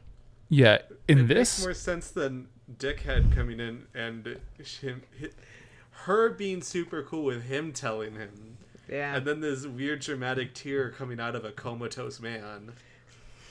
Well, I don't think he's comatose though. He's not comatose anymore. They said it. No. When he's in a coma in the hospital, but when you get out, I don't want to like dive too deep in the medical specifics, but he is no longer in a coma. Okay. But like we're saying, it's unclear. He's presumably conscious. Yeah. But if he can't see or talk or move, right, that's rough stuff. So I like the Husan thing, and it's at first, like, while he's saying what he's doing, I'm like, this fucking asshole. Like, what is this guy doing? Like, just leave well enough alone and stay the fuck out. But what he does, like, he's doing it basically as a mission of mercy, and it's not a bad one, because, like, and he explains this isn't me, like, reading into it. Pierre's, the rest of his life, he's going to feel like he is a burden on his beautiful young wife who he adored, and now she's going to be stuck dealing with him. Yeah. So Husan is just leveling the playing field a little bit. Just like kind of trying to set him free from any guilt he might have, which is like, look, don't feel bad. She did this to you, so don't feel bad about being a burden on her. Is what he's thinking. Yeah. So like maybe what he's doing is harsh on Severine, but when you look at it for how much, maybe not better, but less worse Pierre's existence will be after that, it's not that dickish a thing for him to do, I don't think. Yeah. Which is interesting, because, you know, when you see him in the scene before, you think, oh, is this guy going to tell Pierre? Like, oh God. Oh like, no. What a dick. But this time, like when he actually does end up telling him, it's like, yeah, I guess good for you. I don't know. Or at least like not bad for you. Right. I don't know. It's kind of like a complex thing, which I enjoy. Like, it's not really clear cut if it's good or bad. I don't know. I like that bit. Yeah, I completely hate the entire message of the movie, which is like, oh no, if you delve too deep into your sexual fantasies, you'll wreck your house, and then all you'll do is pine to be a housewife. Oh no. I mean, so that's what happens. But I don't know if that's. I mean, I don't know. It's a cautionary tale. I don't know what the moral is. I don't think that's. I don't think that's what they're saying. I think maybe the alternative take is just that it's cynical. It's just not that not that any of this was deserved, but just more of the like, oh, cruel world kind of thing. I don't know that he's saying that any of them deserved it. You don't think that they're like a mirroring fantasy of like she at the beginning all she wanted was a sexual, like, fantasy, and then she got her sexual fantasy that led to the death of her husband, and then all she can do is pine for being a housewife. I mean, I don't think that's a coincidence. Appreciate what you have, but I think that's appreciating what you have in unhappiness is. But she would have been happy. I mean, everyone wants what they can't have, right? And so I think maybe it's more just, you know. I don't think it's saying that she's deserving it, but maybe it's just that that's human nature. Is she had this thing, she wanted something more, she got something more. It, you know, was sort of cursed because of it, and then in the end she wanted what she had before. And I think that's whether or not it's tied into sort of being shamed for her sexual proclivities. Yeah, I do get that, but I did just read it more as like, that's life, man. That's human nature. That's how these things go. That's how I think it is. And I have a couple points to kind of back that up. But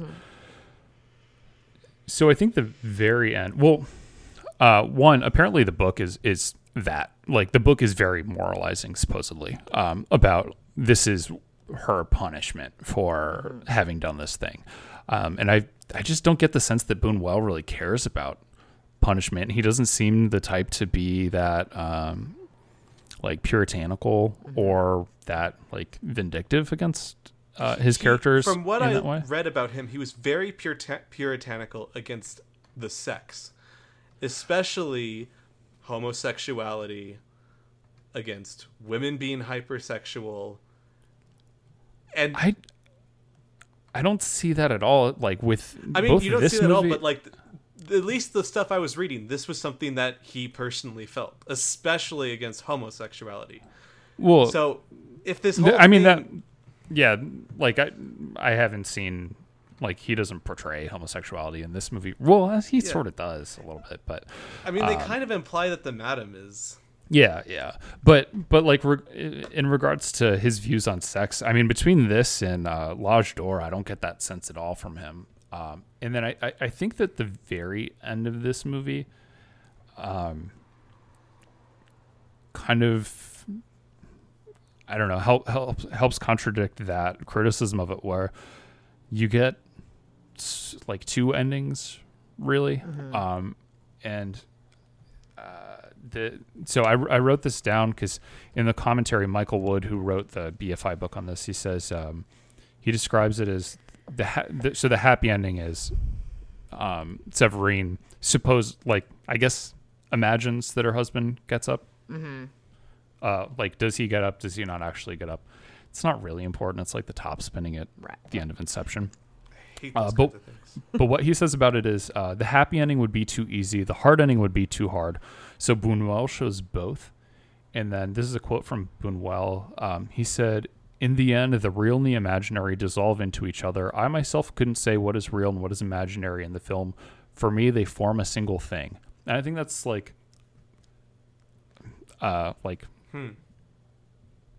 that's representative. Yeah, I think it's representative of like how you're supposed to interpret this movie. It's like the interpretation of the ending is like that box. It's like, does it really even matter? It's not the happy ending. It's not the sad ending. It's both at the same time. But I think both come to the same point, which is it's better to be like, what's the word? But like pure than to explore your sexual fantasy. Because in either one, in the negative one, it's you ruin your household. And I mean, not like literally you have your boyfriend almost killed, but like he is physically, emotionally, whatever, hurt.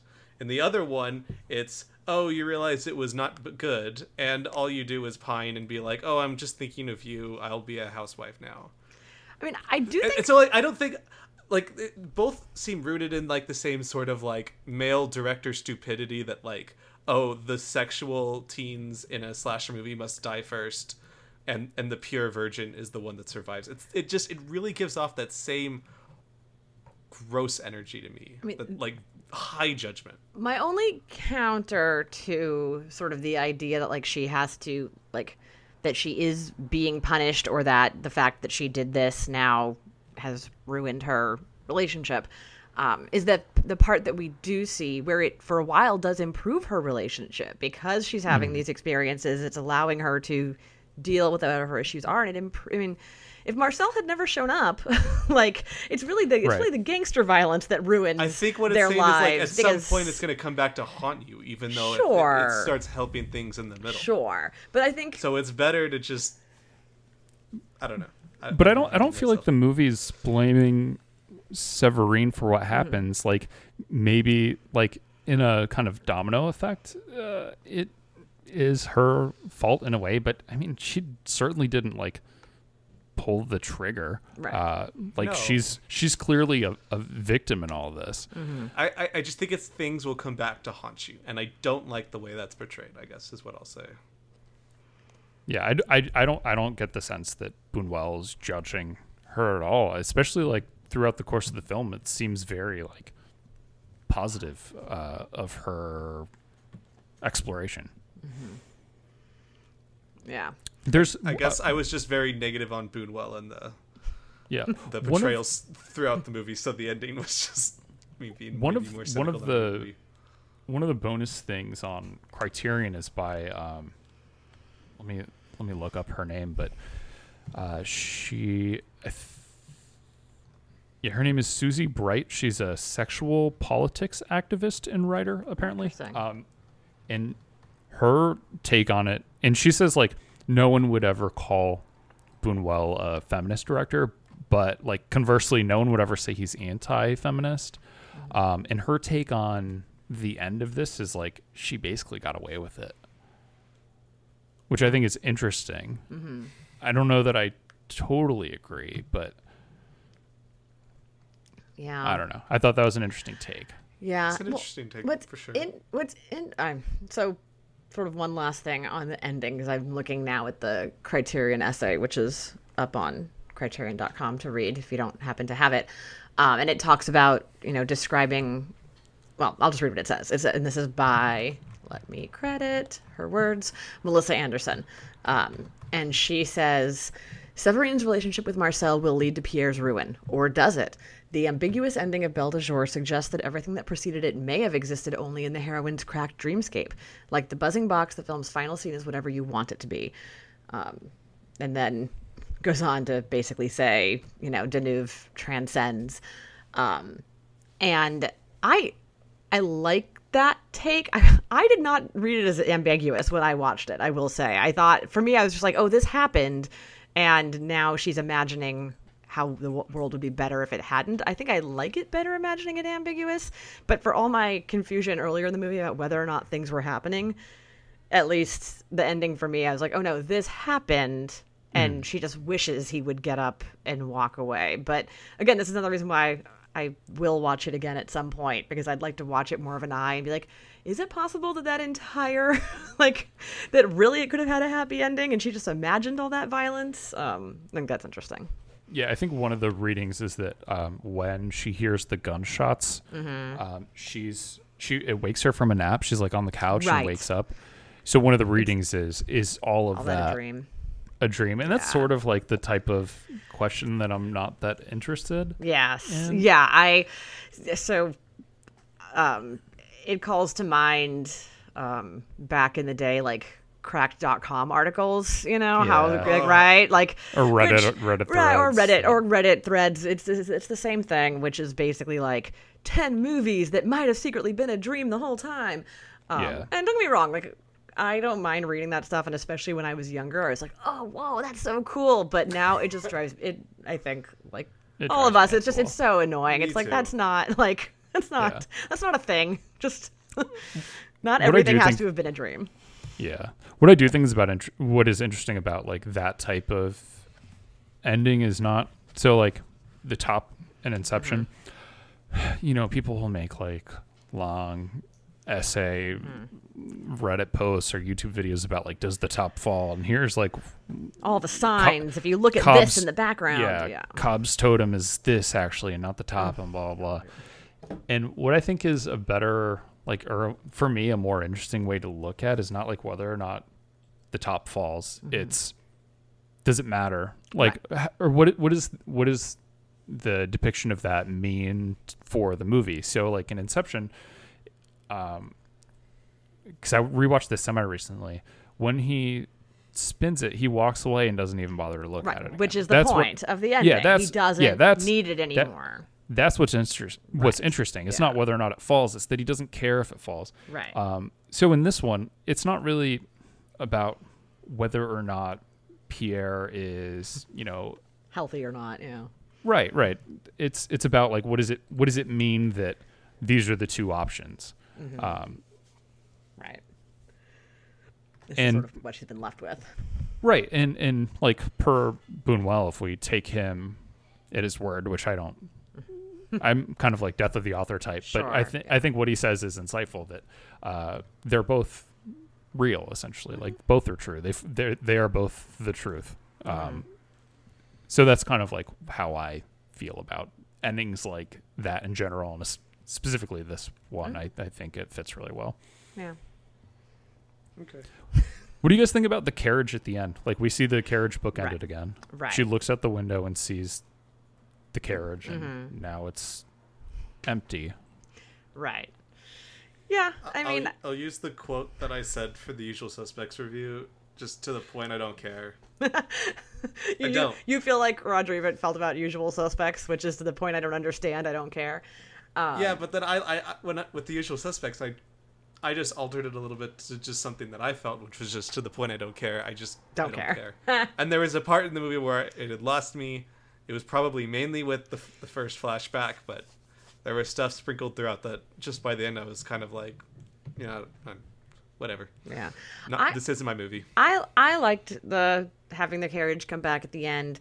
I liked it as a through line throughout, and that kind of like the recurring motif with the cats and the references to cats and the meowing and stuff, that it's just not explained, and it adds to the sort of, like you were saying, the whole sense of that ending, which is just, doesn't really matter what's happening. This is just her life and her experience, and for whatever reason that is never really established, it's just the carriage has been representative throughout of her psyche, basically. So I liked it coming back at the end. Yeah, one idea I had, and I don't know how much I really believe this, but something I thought is like, does it mean that like the first time we see the carriage, it's her and Pierre, and she has this fantasy, right? And now, since they're not in it, does she like not really need the fantasies anymore? Right. That's why. Yeah. And like, now that it's empty and sort of like driving away, or returning home. Yeah, I like that. I mean, I don't, like I said, I don't know if Bunel knew, but I like that take. Yeah. So. Good movie. Yeah, I enjoyed it. Thanks for watching it, Dylan. I can't wait to watch Body Heat. I know. I can't wait to talk about Body Heat. I think that's going to be so fun. I really can't. I mean, I came in here very strong with my opinions, but I'm ready to just talk about a movie I like. I really fucking hated that. I really hope Bicycle Thieves rewatch is just like, I did love it before. I love it more even this time. You hope it doesn't go like the Ali direction, where on rewatch you go a little. I still love Ali. It's just it was disappointing. Sure. But yeah, no. Next week, big villain energy. Next week. But to be fair, I had this movie at a 3.5 out of 5 on Letterboxd. You did.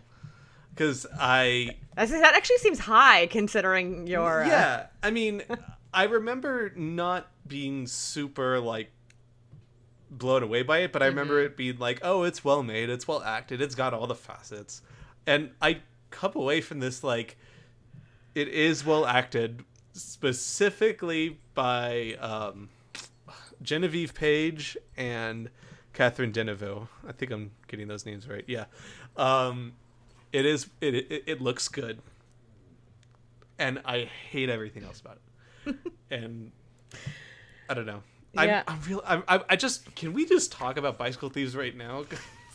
I've never seen it, so we're gonna have to wait so that I can watch it and then be all grumpy next week because it was sad and you made me watch a sad movie. Oh yeah. Well, I don't think there's anyone hanging in it, at least. God, we'll see. Don't make any promises that you can't keep. We were watching The Crown last night, and it's the one where Townsend shows up briefly in season 2. Do you guys remember this? No. I didn't watch The Crown. Oh, anyway. One character dates another person, they break up at the end of season 1. Okay. At season 2, they briefly show up, and she's kind of dating another person. My mom got confused. It's the person that she was dating with, and I was like, no, he doesn't show up in this episode. Turns out the whole episode was about them being married. Oh. So you don't always remember exactly. All I remembered was this little B-plot about Elizabeth being pregnant, and I thought that was the entire episode. Yeah, that happens to me on stuff that I've seen. Don't trust my before. Memory right now about things. I will not. I don't know if anyone had any other Roger quotes they wanted to talk about. Wrapping up here. I didn't even circle a single thing. I feel like I've got one. Yeah, go. I feel like we've talked about it a lot, but go ahead, Nick. And this is just another like. This is what I've kind of been saying, and my take on this movie. It's what's in the box. He's talking about like the Asian guy's sex box. What's in the insert Brad comes Pitt out really screaming direct what's with in the box.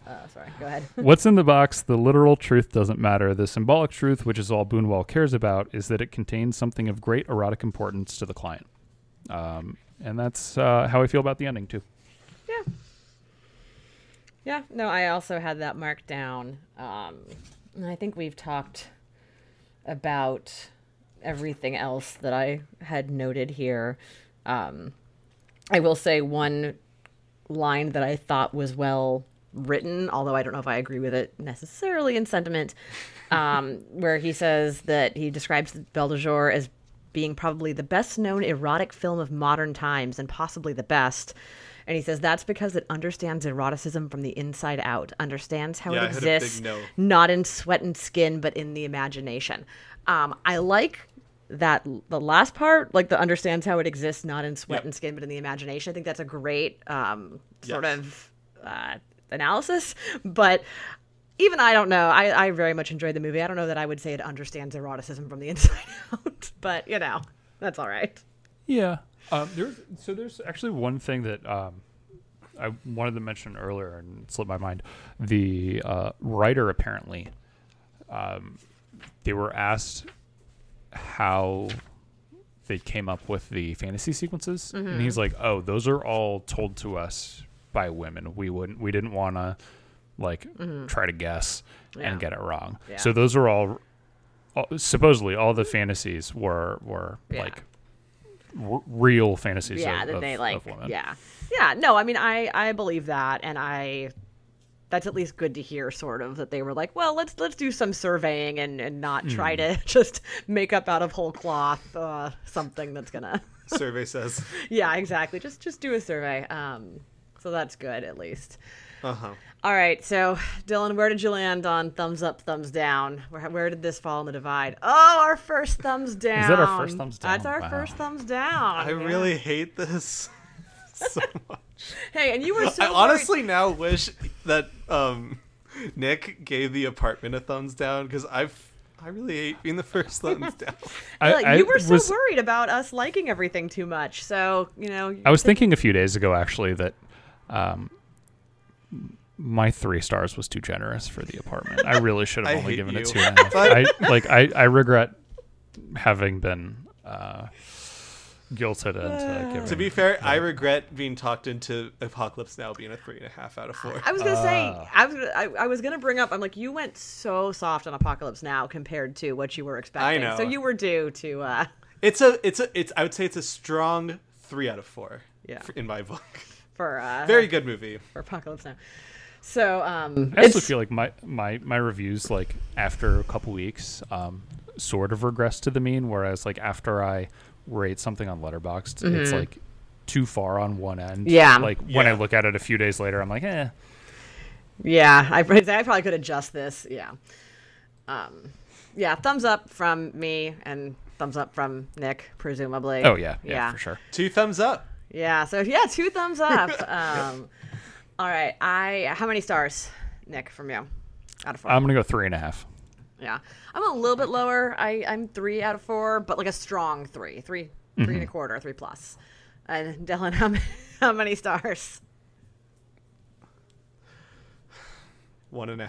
1.5. Oh, Wow. I detest this movie. You've gotten like angrier about it too as we've gone on, I think. But that's okay. Not everything. It had inertia. I had the anger the whole time I was watching that movie last night. I'm really interested to see. I will say, in terms of just our progress, guys, we finished. This is the end of the first page of the table of contents that we are through on the book. Nice. So you flip over to a new page here. I'm curious to see if we get to something that I don't like, that makes me angry. I mean, that could be. I hope not, because I really enjoyed it more when I was being the bitch. Oh, I know. I just I haven't disliked anything yet, but I don't know. I don't think I could hate Blow Up in Body Heat more than that. I doubt it. I really don't. Even if it's not for me. Right. I really don't think I can hate it more than Belle de Jour. Looking at the entire. You might hate Blow Up. You might hate, yeah. I might dislike Blow Up, but I didn't even expect JFK to be a 1.5 out of 4, and I know I dislike that movie. You have JFK coming up. I'm looking at the whole next section, which starts with Bicycle Thief and goes all the way to Gates of Heaven. And I don't see anything that I'm worried I might hate, Bicycle other than Thieves, having to spend 10 hours of my life watching the Decalogue, which is going to be a tough one. But yeah, otherwise. I've seen all but 2 of these. Here. I was going to say, I don't know anything about The Exterminating Angels. Is that the Bunel? I haven't seen The Exterminating Angels. Oh, good. So you might have that to look forward to. I am excited for it. Yeah. It sounds like a that Twilight Zone. Yeah. But I don't like surrealism too much. You don't. That's You'll true. like it more than this, though. I really have to assume I'd have to. Yeah. At least more than this. I'm sorry, you guys. Don't be really sorry. No, you should be. or do be sorry. No, it's more fun to have a debate about these things sometimes. So hold on. While we're still on air, I'm gonna pull up calculator real quick and just see how much my 1.5 is gonna bring us down. Affected it. While From how much it is different than like a 3.25. Yeah. Or just like what the Letterboxd review is going to be. while you're doing that, I will just reiterate that next week is Is it Bicycle Thieves or The Bicycle Thief? What is the answer to this question? Okay. Yeah. All right, fair Debate. enough. It's one way on Letterboxd. It's a different way in the book. So I'm going to say Bicycle Thieves. That is next week. Something I would like to try to do is to let people know where they could maybe find these movies. I know everyone has a Google, but Bicycle Thieves is available streaming on Criterion, and it's rentable on Amazon, among other rental places. So Belle de Jour is on Criterion and also on HBO Max right now. So in case anyone, unless anyone's made it this far, has not watched the movie and wants to watch the movie for some reason, should. Which, as someone, I'm shouldn't. someone who listens to podcasts all the time about movies I haven't seen. So I never do. You're weird about your spoilers. I don't care about spoilers for the most part, unless like someone again tells me, or if I know it's like a mystery movie or something and I know I'm gonna see it, that's one thing. But otherwise, I don't care. Yeah, Bicycle Thieves is also on Canopy right now. Actually, so is Belle de Jour. Yeah. I think we should hold off on whether we're going to decide it's going to be called Bicycle Thief or Bicycle Thieves, because there's implications. Oh goodness. Okay. All right. So we'll decide that later. I mean, literally, what does it say on the screen? Like, why is there a debate about this? So I think the Italian title is plural. Okay. But it was translated initially in America as thief. Okay. Gotcha. And then it wasn't until like more recently that people are like, actually go back to the original. Okay. Yeah, I'm sure there's like a bigger story to it that like I don't care. I do have a very close Italian friend of mine, and I'll ask them if that is true. Sure. What they would translate it. What do you guys think the Letterboxd score is, given how low I rated this movie? I'm really bad at math. 1.5. Yeah, but I'm not going to do that kind of math in my head. 3 out of 5? Don't do the math. 3 out of 5? 3.5. Oh, okay. So it's actually not even that I'll low. take it. I was going to say that's actually fine. Which is I'm what you gave it on Letterboxd. Changing it to a 1-star just so it could be a 3 out of 5. No. Don't game the system, Dylan. I'm just kidding. No, it's a 1.5. It's not like it is very well acted, and it looks generally good. So we are about to sign off. I have one final note just because that I wanted to mention because it was the very first note I took watching the movie last night. Did you guys notice that in the opening credits, it's going through all the opening credits and it's obviously all in French because it's all in French, but there was someone who was credited as script girl. Like, no, literally, there was some in the opening credits. So it's like, it's listing all the members of the crew with French titles, and then one person's crew position was listed as script girl. And I was like, that's weird. I should figure out why that is, but I didn't, and it made me laugh. All right, that was my final note. Anything else to add? Or have we said our piece on this movie? I need to move on. I'm done with the let Dylan stop thinking about Belle de Jour. Move on to movies I like. All right, so... don't have hot takes on. Script girl apparently is a term. I mean, I figured it must be. It says up until the late 30s and 40s, the script supervisor in the American film and television industry was typically called the continuity clerk, script reader, or script girl. Script girl. So I guess France is a little behind the times. I was going to say they kept doing still that using this in the late 1960s. Yeah, that's pretty funny. All right. Well, I'm glad we solved that mystery. Thank you to everyone for joining us this week. As we discussed, next week we'll be talking about Bicycle Thief/Thieves. And until then, you can follow us on both Twitter and Letterboxd at Great Movies Pod. We want to thank, as always, our friend Scott Brady for our artwork, and you can follow him on Twitter at SBradyArtist. And that is it for us this week. Roger out. Yes. Roger out, guys. Good movie. And when I go to the movies, I am that person on the screen. I am having vicariously an experience that happened to someone else. And that makes me a better person. That to see good films and to see important films is one of the most profoundly civilized experiences that we can have as people.